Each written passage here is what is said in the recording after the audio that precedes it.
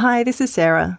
If you like this episode of Let's Talk About Sects, you can listen to my audiobook, Do As I Say, How Cults Control, Why We Join Them, and What They Teach Us About Bullying, Abuse and Coercion. The audiobook will be available on Audible, Apple Books, Google and Kobo from the 28th of June. A link is in the show notes. It's that time of the year. Your vacation is coming up. You can already hear the beach waves, feel the warm breeze, relax, and think about work. You really, really want it all to work out while you're away. Monday.com gives you and the team that peace of mind. When all work is on one platform and everyone's in sync, things just flow. Wherever you are, tap the banner to go to Monday.com.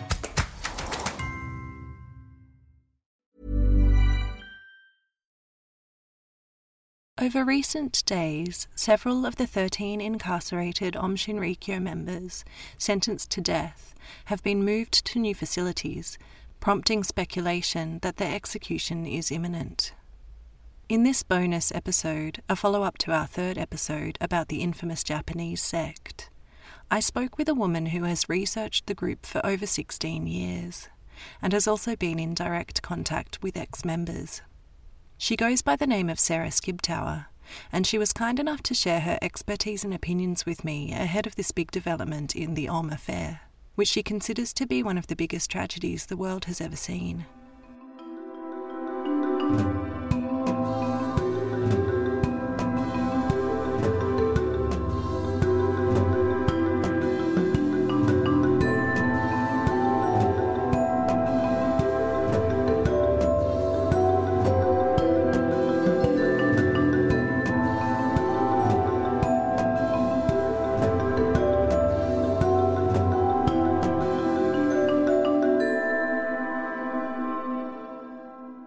Welcome to Let's Talk About Sects, a podcast about cults around the world. I'm your host, Sarah Steele. If you haven't listened to episode 3 of the show, unless you're already an expert on Aum Shinrikyo, I suggest you go back and do so now before listening to this bonus episode. Sarah Skibtower is an American researcher who some would consider an Aumer, though she'd never claim the title herself, but is heavily involved with this subculture of people, mostly Japanese, who follow any and all news and information about the sect closely. As a bonus episode, we're taking a bit of a different form to usual, and I will just bring you some of the straight highlights of my conversation with Sarah. A quick note that Sarah's opinions are her own, and while I do agree with a lot of them, they remain hers and are not necessarily views shared by me or this podcast. Sarah's years of involvement with those who share knowledge and information about Aum Shinrikyo gives her an almost encyclopedic knowledge that far surpasses my own, but she was quick to tell me that she feels there's so much she doesn't know either. Before we get into it, a content warning. Our discussion deals with subjects that some people may find disturbing, including the murder of a family with a young child, physical and mental abuse, suicide, and manipulative behaviours.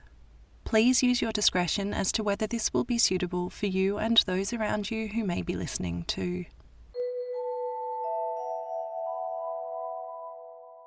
I started by asking Sarah to tell us a bit about herself and her background. Here she is. My name is Sarah Skibtower. That's the name I choose to go by online. It's the name people know me by. I've been personally invested in Aum Shinrikyo and the Aum affair for at this point most of my life.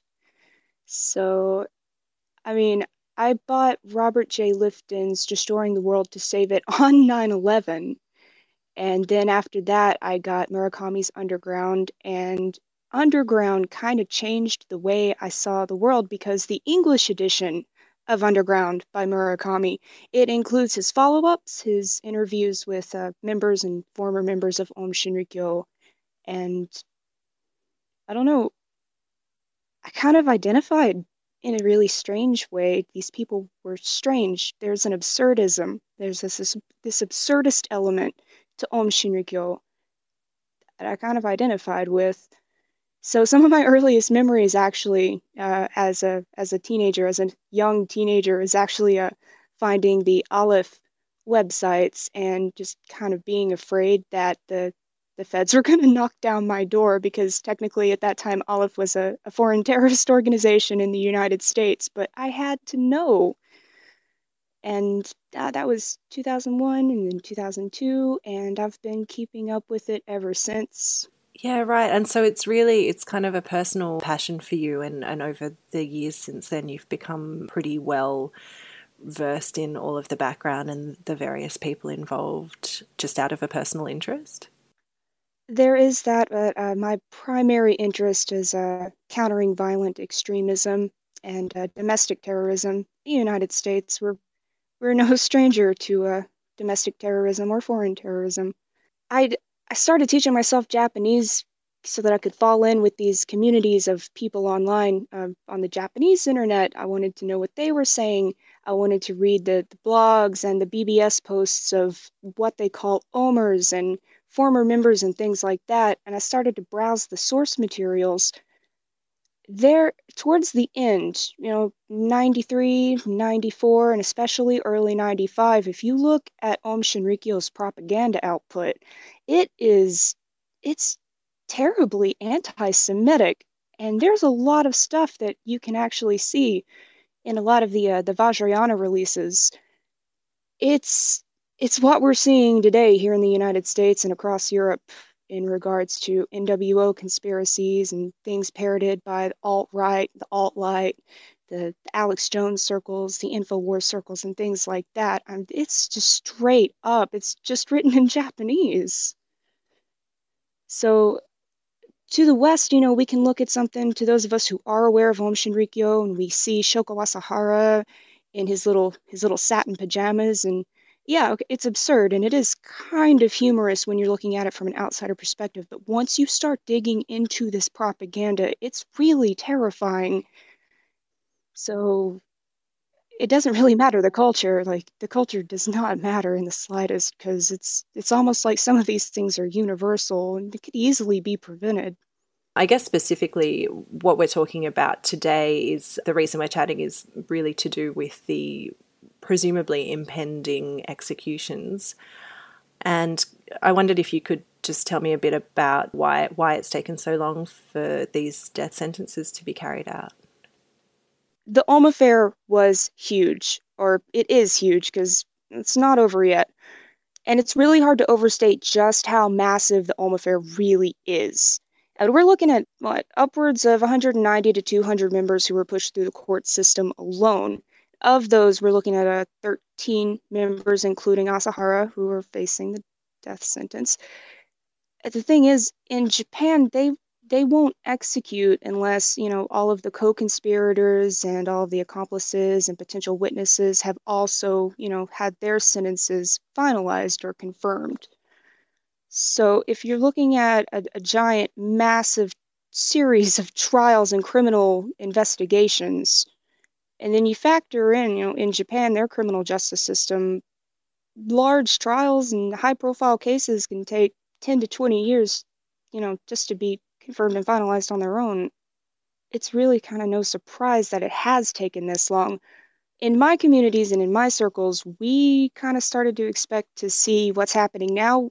We started looking at that in 2011, when the last of the 13 had their death sentence finalized. Their appeals were thrown out, their requests for retrials were basically brushed aside. So we thought the gears were in motion then. What we hadn't factored in and what we hadn't counted on was that any of the three fugitives would show up. But on New Year's Eve, Hirata shows up. And then throughout 2012, the last of the two are arrested. And these trials, they couldn't execute any of the 13 because they needed to call really important witnesses for those. And those trials, I think it was Takahashi, his final appeal was rejected in January of this year, and that's when everybody really started to look at it, and it started to hit national news again, because there's nothing standing in the way now. There's no one left to call to testify. There are no more trials. There are no more witnesses. There are no more appeals. And nowadays in Japan, requests for retrial, that's not going to stop them from carrying out the sentence if they think it's time. And with the way things are in Japan right now, it's time. What can you tell me about the circumstances in Japan right now that mean that these sentences are likely to be carried out? There are a few actually. It's some strange timing. It's almost like a perfect storm for what's going to happen shortly. See, this is the final year of the Heisei era. So next year, the emperor is going to abdicate and his son's going to succeed the throne, which means it's going to be a new era, which means that some prisoners will be eligible for amnesty, and they don't want any talk of any of the 13 as far as something like commuted sentences or amnesty is concerned. They also don't want negative press coverage and international attention regarding the executions of 13 people to hinder any of the imperial succession ceremonies and things of that nature. And you also have to take into consideration the fact that Abe Shinzo and the LDP, they're not doing so well right now. Abe's approval rating is abysmally low, and especially right now with the document scandals and the North Korea situation, things of that nature.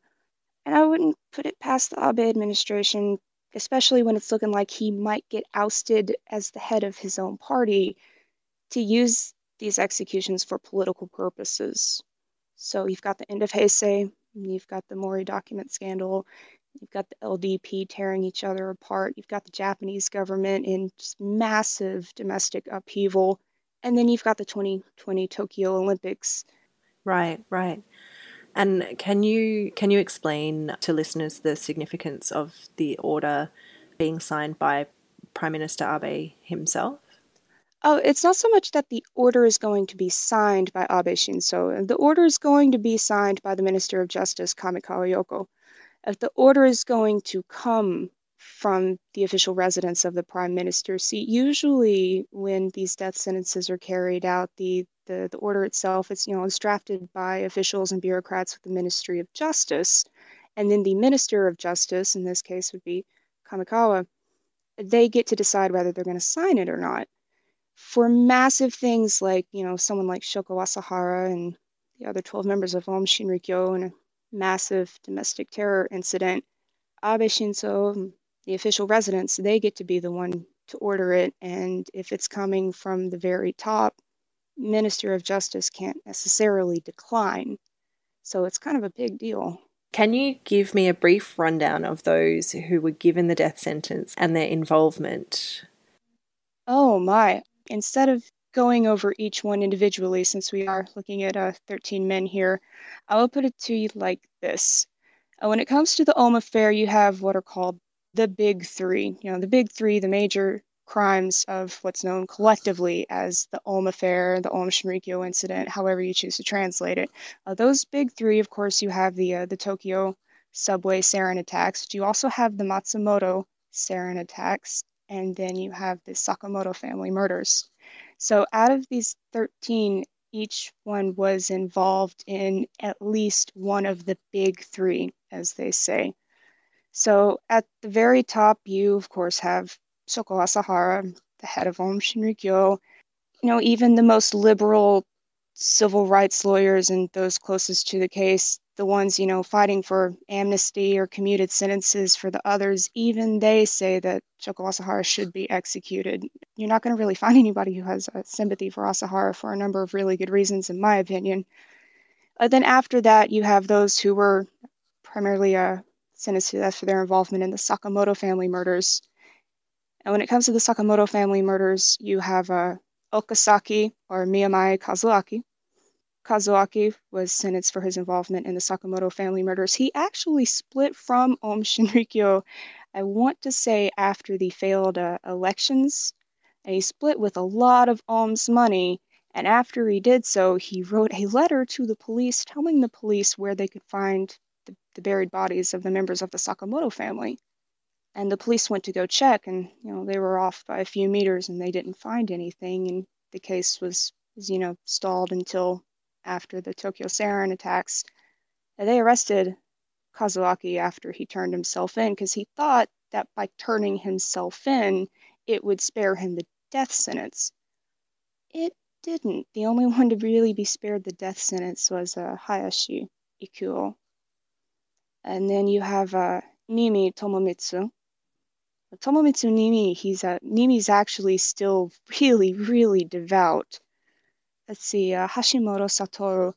Now, Hashimoto is actually an accomplished martial artist. He was there for the Sakamoto family murders. He wasn't a physical participant, but he was there as a co-conspirator, so he was given the death penalty as well.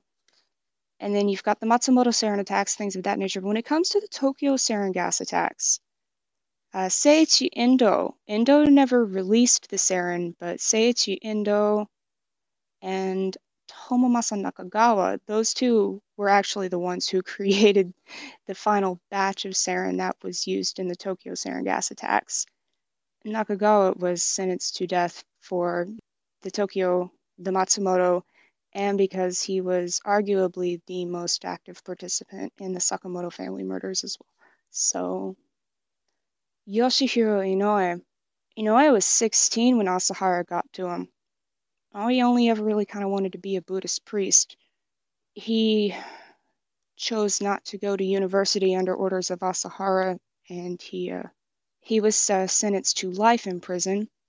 And then the prosecutors decided that that wasn't good enough, and they appealed the sentencing, and it was overturned, and he was given death penalty instead. So, thing is, Inoue never really killed anybody. So Inoue is one that I kind of feel personal about for a number of reasons. And with the Sakamoto family murders, you have Hayakawa Kiyohide. Hayakawa Kiyohide, he was the arms dealer, basically. He made almost 24 trips to Russia. He was the one who actually negotiated the purchase of the helicopter, and Hayakawa Kiyohide was also the one who purchased Banjawarn Station and went there first with Inoue. So even though Hayakawa Kiyohide technically never killed anybody and he wasn't a participant in the sarin attacks, he was still given the death penalty because he was there for the Sakamoto family murders and was arguably the one that said, "Let's go inside." He's almost 70 years old. There's a story about Hayakawa Kiyohide. He was testifying. He went over the Sakamoto family murders, so you know that the child was murdered and that they buried each member of the Sakamoto family in a different location so that the police wouldn't find and that the different jurisdictions would interfere with any sort of investigation should one be found. Hayakawa Kiyohide is the one who buried the infant. When they found the youngest Sakamoto, he was actually wrapped in a blanket. Prosecutors pressed Hayakawa. They demanded to know, why was the baby wrapped in a blanket? Hayakawa wouldn't answer. He finally breaks down on the stand and he just says, "I thought it was cold out." And he just kind of collapsed on the stand and just started crying. They had to actually lead him out of the room and take a recess for the day. Hayakawa, he's pretty much spent, I want to say, the past 20 years or so being as forthcoming and open as he possibly could be. In Japan, that sort of thing is supposed to maybe spare your life like it did with Hayashi Ikuo, but Hayakawa didn't get that. And let's see, I would also like to touch on another one, Masami Tsuchiya. Tsuchiya is actually the one that made the sarin, not the batch used for the Tokyo attacks, but he was the star chemist. But the thing about Tsuchiya, he was severely mentally ill before he ever found Om. He was a self-mutilator, a manic depressive. Tsuchiya was institutionalized before he was even given the order to start researching something like sarin. And he was arguably manic, perhaps even psychotic at the time, and he was restrained in a religious mental health facility. And while he was there, members of Aum Shinrikyo, led by Morai Hideo, they would come and they'd park their vans with the loudspeakers in front of the hotel that had been converted into a place for the mentally ill by this Buddhist priest, and they would scream from the loudspeakers, "Liberate Tsuchiya, don't listen to your parents, come home Tsuchiya, come home."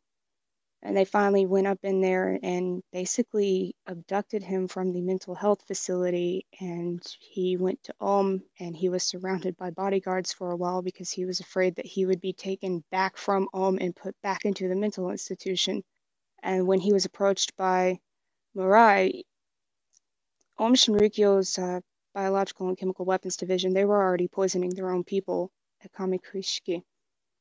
So he did smell mustard gas, and he legitimately thought that they were under attack by the US government and the Japanese government. So when he was given the order, to make the sarin, he was assured that this wouldn't be for the first strike, and he already thought that they were at war. So he did make that sarin. And he never made it for mass murder. And he didn't make the sarin that was used in the Tokyo subway attacks for mass murder or anything like that. By the time March of 1995 rolled around, Tsuchiya had already locked himself in what's known as a shield room. He was doing intensive meditation. He would do that for weeks on end sometimes because he was emotionally disturbed, to say the very least. But the prosecutors didn't really listen to any of that, and they gave him the death penalty anyway. Tsuchiya's been on suicide watch intermittently for years. He couldn't even show up to most of his own trial. So is there a clause in Japan that would allow someone to avoid the death penalty by reasons of, I guess the term usually used is insanity, but like mental incapacity? Yes. Right. Oh, absolutely. Right. And in your opinion, that should apply to him, but it doesn't for some reason. There is a stigma associated with any sort of disability in Japan. It's not as bad as it used to be. It's not the 1950s anymore, but when it comes to something like mental illness, you get institutionalized in an actual medical facility, sometimes against your will, for an indeterminate period of time until they decide that you're better, or they decide that you're not a threat to yourself or others. Family members, they don't really talk about it. So if you have something like a mental illness or developmental disability or anything like that, if for any reason you are put in a care facility or you are put in a mental health facility, there's still a stigma attached. That's why Tsuchiya wasn't sent to an actual medical facility. I can't speak for his parents. Culturally speaking, and you look at it, I want to say the Let's Live Alone initiative, the public health initiative, and that wasn't until like the late 80s. So it's entirely possible that he was never actually given the help that he needed for a multitude of reasons. So it's not exactly surprising that his defense team wouldn't automatically go with that. And there's also something to be said about the state of the Japanese prison system when basically you have something, it's almost like a diagnosis. There's something that's prison psychosis.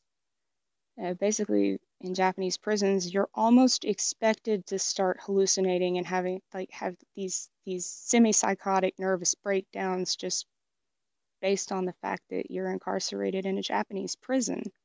So you can't really argue something like that for your defense. And that's some of what you're seeing with the circumstances surrounding Asahara. Yeah, I guess I've read a lot about that kind of argument as to whether he is fit to be punished for his crimes and his mental state at the moment.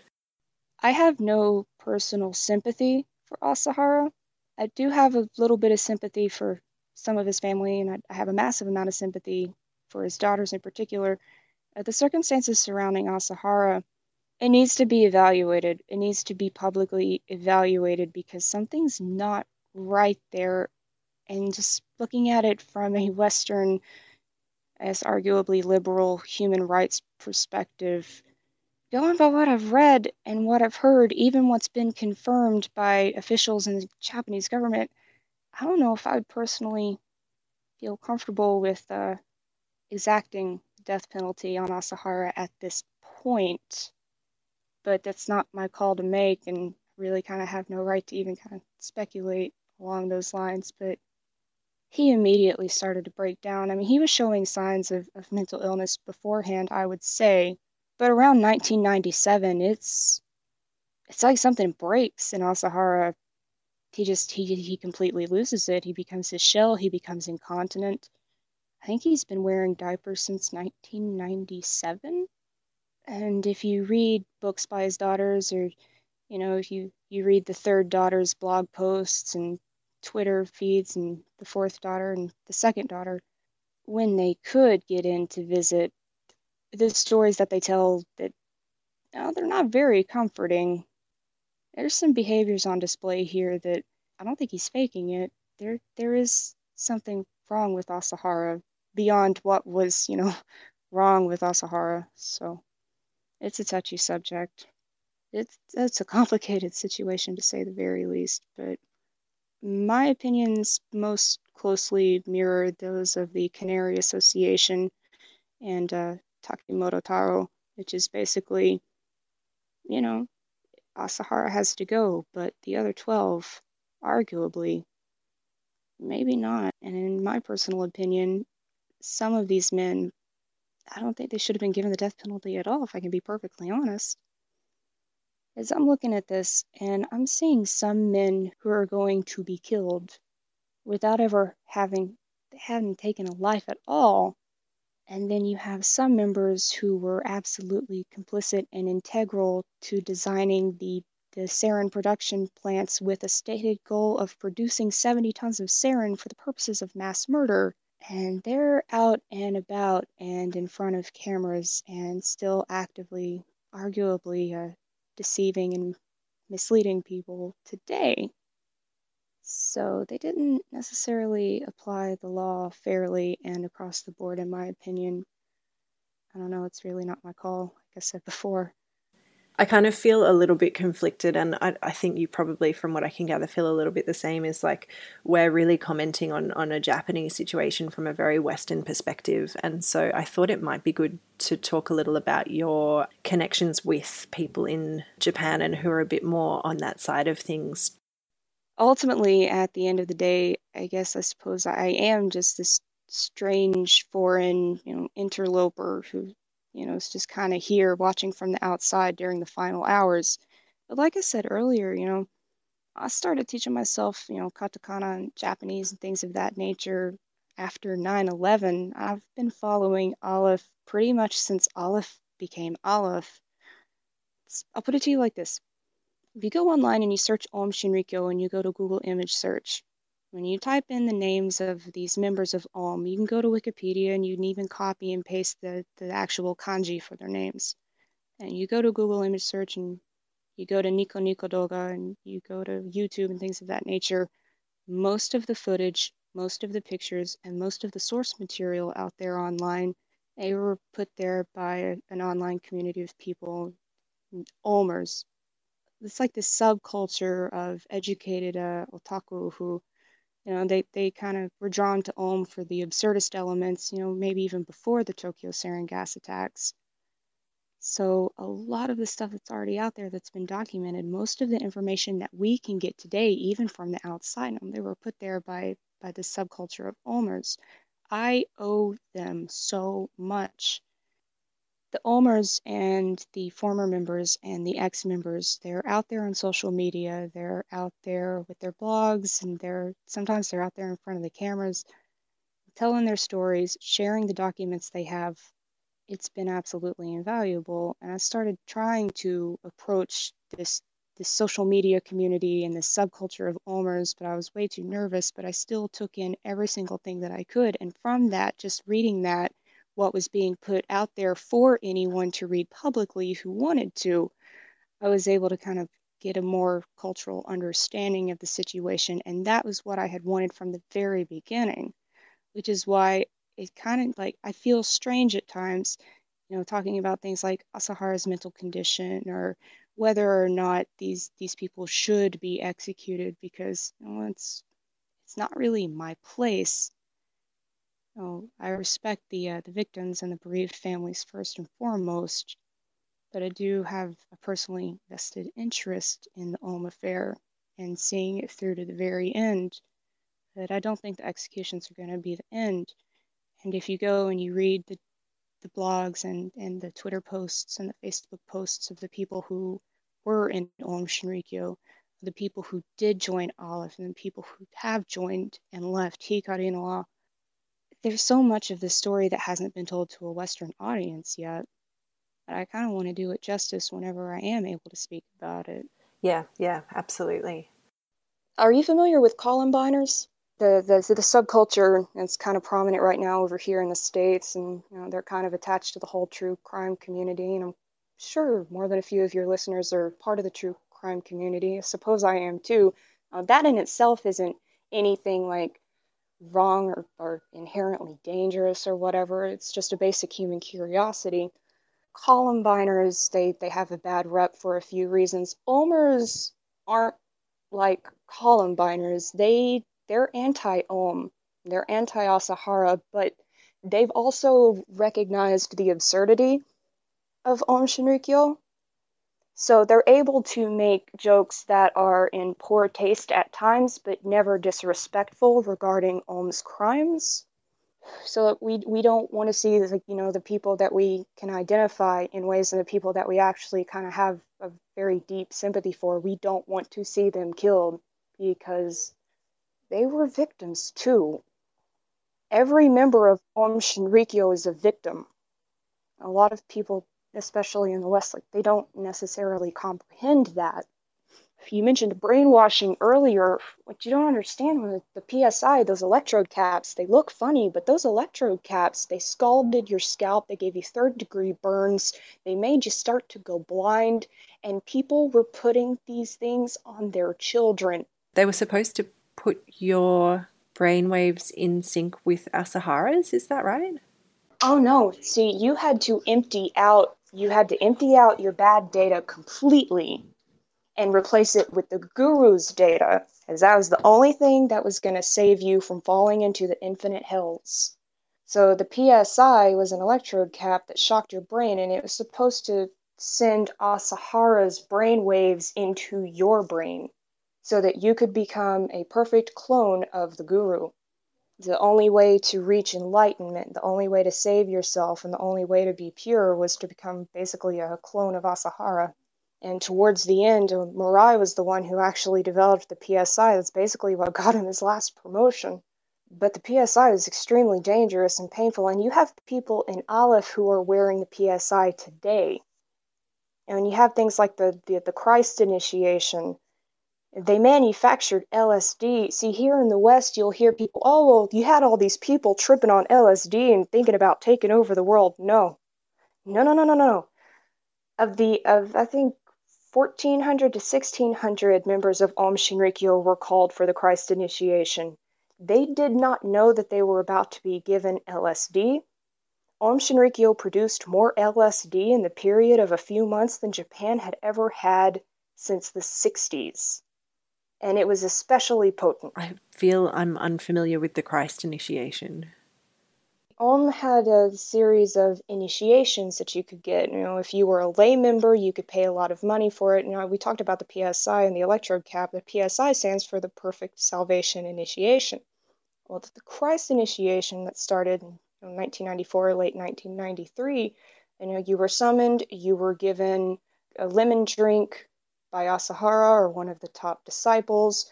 You drank the drink. You did not know that you were about to be dosed. They just gave you a diaper and had you sign a waiver.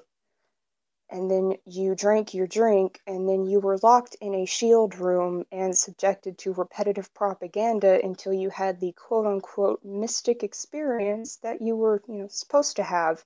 And if you had a bad time, that was because you weren't good enough. Your stage wasn't high enough. That was the Christ initiation. And then you had to go and you had to drink a lot of hot salt water and sit in a hot bath to draw the LSD out of your system because they didn't want to leave any evidence. These people, they were abused, they were manipulated. I think that kind of leads to one of the last questions I had, which was just about, is there anything you can tell me about LF today in terms of whether they remain dangerous? And I think you kind of just covered some of that in what you mentioned. Aleph is absolutely frightening right now. Takemoto Bengoshi says, he's worried about mass suicides. I am too, obviously, but with Aleph, the PSIA are onto something when they say that, the threat of indiscriminate terrorism is still kind of a thing, especially as far as Aleph is concerned. PSIA, is that... The PSIA is the Public Security Intelligence Agency. They're kind of like the Japanese FBI, but it's not necessarily a direct comparison. Aleph is Om. Shoko Asahara gave the order to change the name to Aleph, let's see, before Joyu was released from prison, because at the time they were absolutely sure that they would be legally disbanded and outlawed from the Anti-Subversive Activities Act, which that didn't happen, but the PSIA was given, full clearance to monitor at any time and break in and investigate and inspect at any time over a period of 3 years, and they've consistently updated at a 3-year interval ever since they enacted the anti-Ohm laws. Make no mistake about it, Aleph is Ohm Shinrikyo. They're playing the exact same propaganda, they're teaching the exact same Vajrayana stuff, the exact same POA stuff. They're using the PSI caps. It's Ohm. They have a tape that they play, and it's basically how to reincarnate with the guru in the next life. So there is a danger there. I don't know what sort of threat or how immediate or pressing it is, but the PSIA is correct when they state that Aleph is a threat right now. That Joyu took over Aleph when he was released from prison, and he did try to reform it, and whether or not Joyu tried to reform it, based on his own self-interests or instructions from Asahara, anything of that nature, the fact remains he did try to reform. And then you had this internal faction split, and Joyu was basically ousted, so he packed up his stuff and left to create Hikari no Wa. So Hikari no Wa may or may not be a hidden Asahara sort of deal, and I don't know enough to really speak on it. But I'm going to say that it's not as dangerous as Aleph, but Aleph is the exact same as it was in 1995 when it was called Om Shinrikyo. And from Aleph, you had a group of about 30 people who left with a former a coach or a teacher, I would say. And you've got 30 of those, and that's the Yamada group.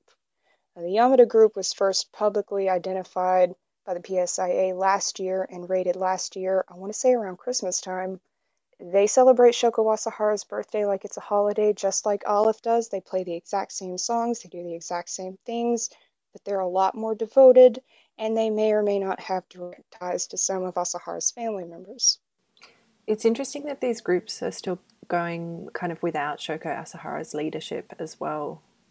It is a little strange, but see, in 1995, you had the mass raids and the mass arrests and whatnot, but you still had thousands of people who believed that Shoko Asahara was God. He was Jesus Christ, he was Shiva, he was Buddha, he was the absolute God. And those people didn't necessarily get, I would say, maybe the help that they needed to break away from that, and of the ones that remained, a lot of them still embraced the very dangerous Vajrayana doctrine, which, of course, is not legitimate Vajrayana Buddhism, but Shoko Asahara's very specific bastardization of esoteric Buddhism and Vajrayana. So those teachings are still around, and they're still doing it, even without Asahara. For me, it was also really important to correct and clarify a couple of things that I got wrong or missed in the episode that I did on Om Shinrikyo. So if you wouldn't mind going over those with me, that would be awesome, because I'd really like to have that on the record. Honestly, though, as far as any podcasts that I've actually listened to on the subject of Om Shinrikyo, yours is by far the best I've heard yet. And in terms of things that you may or may not have, got wrong, the only mistake I can think of was when you played the clip from the Om Shinrikyo anime. Yep. But it's a very understandable mistake. You played that audio clip. I know the exact video that you got, and I know how you got there. And for someone who doesn't really, know about Om Shinrikyo propaganda or just Japanese culture in general, it's a very understandable mistake. The clip that you got was actually a parody video. The animation is real. That is actually the real Transcendental Superpowers anime. But the audio is from a classic anime called Doraemon. So they took the Doraemon theme and they put it over the intro to Transcendental Superpowers as a joke. But yeah, that's really the only mistake, and it's totally 150% understandable. Thank you. I appreciate that. I hated that there was anything wrong with it. Like, it really bothered me. If you wanted to, what you could do to make up for your quote-unquote mistake is, for the love of God, please grab any clip from the actual opening of that anime, because it is Shoko Asahara singing his own anime theme song.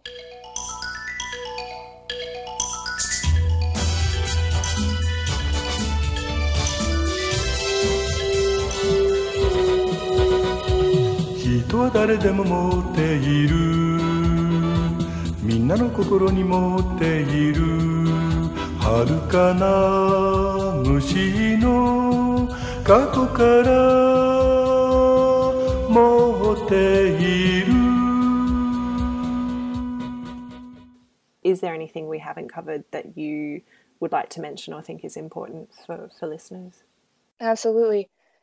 Conspiracy culture, when it comes to things like this, when it comes to instances of domestic foreign terrorism, conspiracy culture is extremely dangerous, and all you need to do is look at something like the Turner Diaries or some 1994 era Aum Shinrikyo propaganda to really grasp what's happening right now, which is why the thesis that I'm trying to put together for, consideration for the Fulbright Terrorism Research Center, it's actually comparing Hideo Murai to Timothy McVeigh.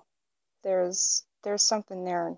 That's not just my speculation. So my goal in life right now is to academically prove it. Which, by the way, Murai, we know who stabbed Murai, but we don't know why. I think I'm just going to go ahead and say that a lot of the questions that could have been answered about the entire Aum affair, like the entire scope of the Aum affair, died with Murai. So if anybody knew, besides Asahara, it was going to be Murai. So when you say about conspiracy culture being dangerous, what do you feel is the danger there? Well, it can be, because, you have conspiracy culture just in general, which obviously isn't dangerous in and of itself. Things like, who really shot Kennedy? Okay, well then why was Oswald shot? Did Nixon stage the moon landing? These things are fun. It's always important to question things. That's what academia is. That's what knowledge is, right? But when you get into 1/3 of the world's population will be destroyed in World War III, which is actually in the Book of Revelations, and all of the religions are connected, and banks and currency are part of the Jew-run New World Order, and every single major attack ever is a false flag because the people who aren't us are trying to control us. When you get to that level of paranoia and victimization, like self-perceived, this victimization complex, that creates the environment that gives you things like the Oklahoma City bombing. It creates the environment that gives you things like Aum Shinrikyo. And it's kind of scary because it's becoming more and more mainstream. It's getting world leaders elected on platforms basically rooted in dog whistle hatred and violence. So that's such a good point, and I feel like maybe I'd never really framed it that way in my mind before, to directly relate conspiracy culture to what these groups are suggesting to people all the time. And you're so, like, it's obvious now that you put it like that. So yeah, I think I can let you go. You've got half an hour until you're back on Parrot Watch. Yep. Oh, I did explain the parrot thing to you, right? Explain the parrot thing. Okay, the way that Aum Shinrikyo is written in Japanese, they used katakana for Aum, and it spells out Omu. Omu is the word for parrot, so we're on Parrot Watch, yeah. And so you're kind of on that each day, kind of looking to see if anything's going to be announced at the moment? I know it sounds really morbid. I get no enjoyment from it, but yeah, no, it's around this time every day now, and it's been this way since they started moving the prisoners to different facilities throughout Japan. I've been on Parrot Watch every night. I'll go online with the Omers and we'll just kind of sit around and see if there's going to be an announcement from the Ministry of Justice.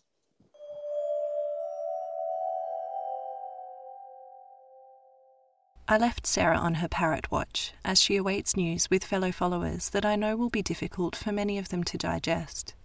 but that will also be welcome to many of the victims of Aum Shinrikyo and Shoko Asahara. Shizue Takahashi, the widow of one of the Kasumigaseki train station workers killed by the Tokyo Metro sarin attack, and who we spoke about in episode 3, is now 71 years old. She said to Kyoto News, as reprinted in The Guardian, quote, "I hope they will be executed according to law and without making a fuss about it."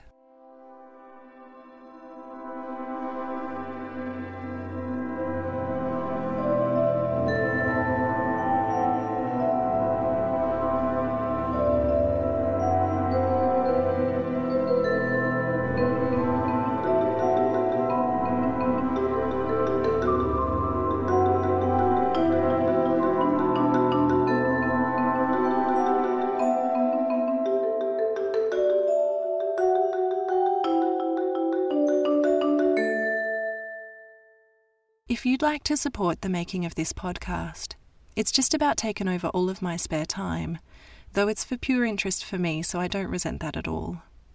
I'd appreciate your support in any of the following ways. You can tell a friend about the podcast and send them a link to listen to it. You can like or follow us on Facebook or Twitter. You can give us a 5-star review on Apple Podcasts. You can donate even just $1 a month to help me pay for hosting fees and other expenses, and truly every little bit helps. Or you can also give a one-off donation via PayPal of any amount you like. If you have been personally affected by involvement in a cult or would like to support those who have been, you can find support or donate to Cult Information and Family Support if you're in Australia, via www.cifs.org.au. And you can find resources outside of Australia with the International Cultic Studies Association via www.icsahome.com. If you or someone you know is in crisis or needs support right now, please call Lifeline on 13 11 14 in Australia, or find your local crisis centre via the International Association for Suicide Prevention website at www.iasp.info. Let's Talk About Sects is researched and presented by me, Sarah Steele. Sound design and music is by Joe Gould. A big thanks to Sarah Skibtower for sharing her time and knowledge with me for this bonus episode. Thanks for listening, and hope you can join me again next episode.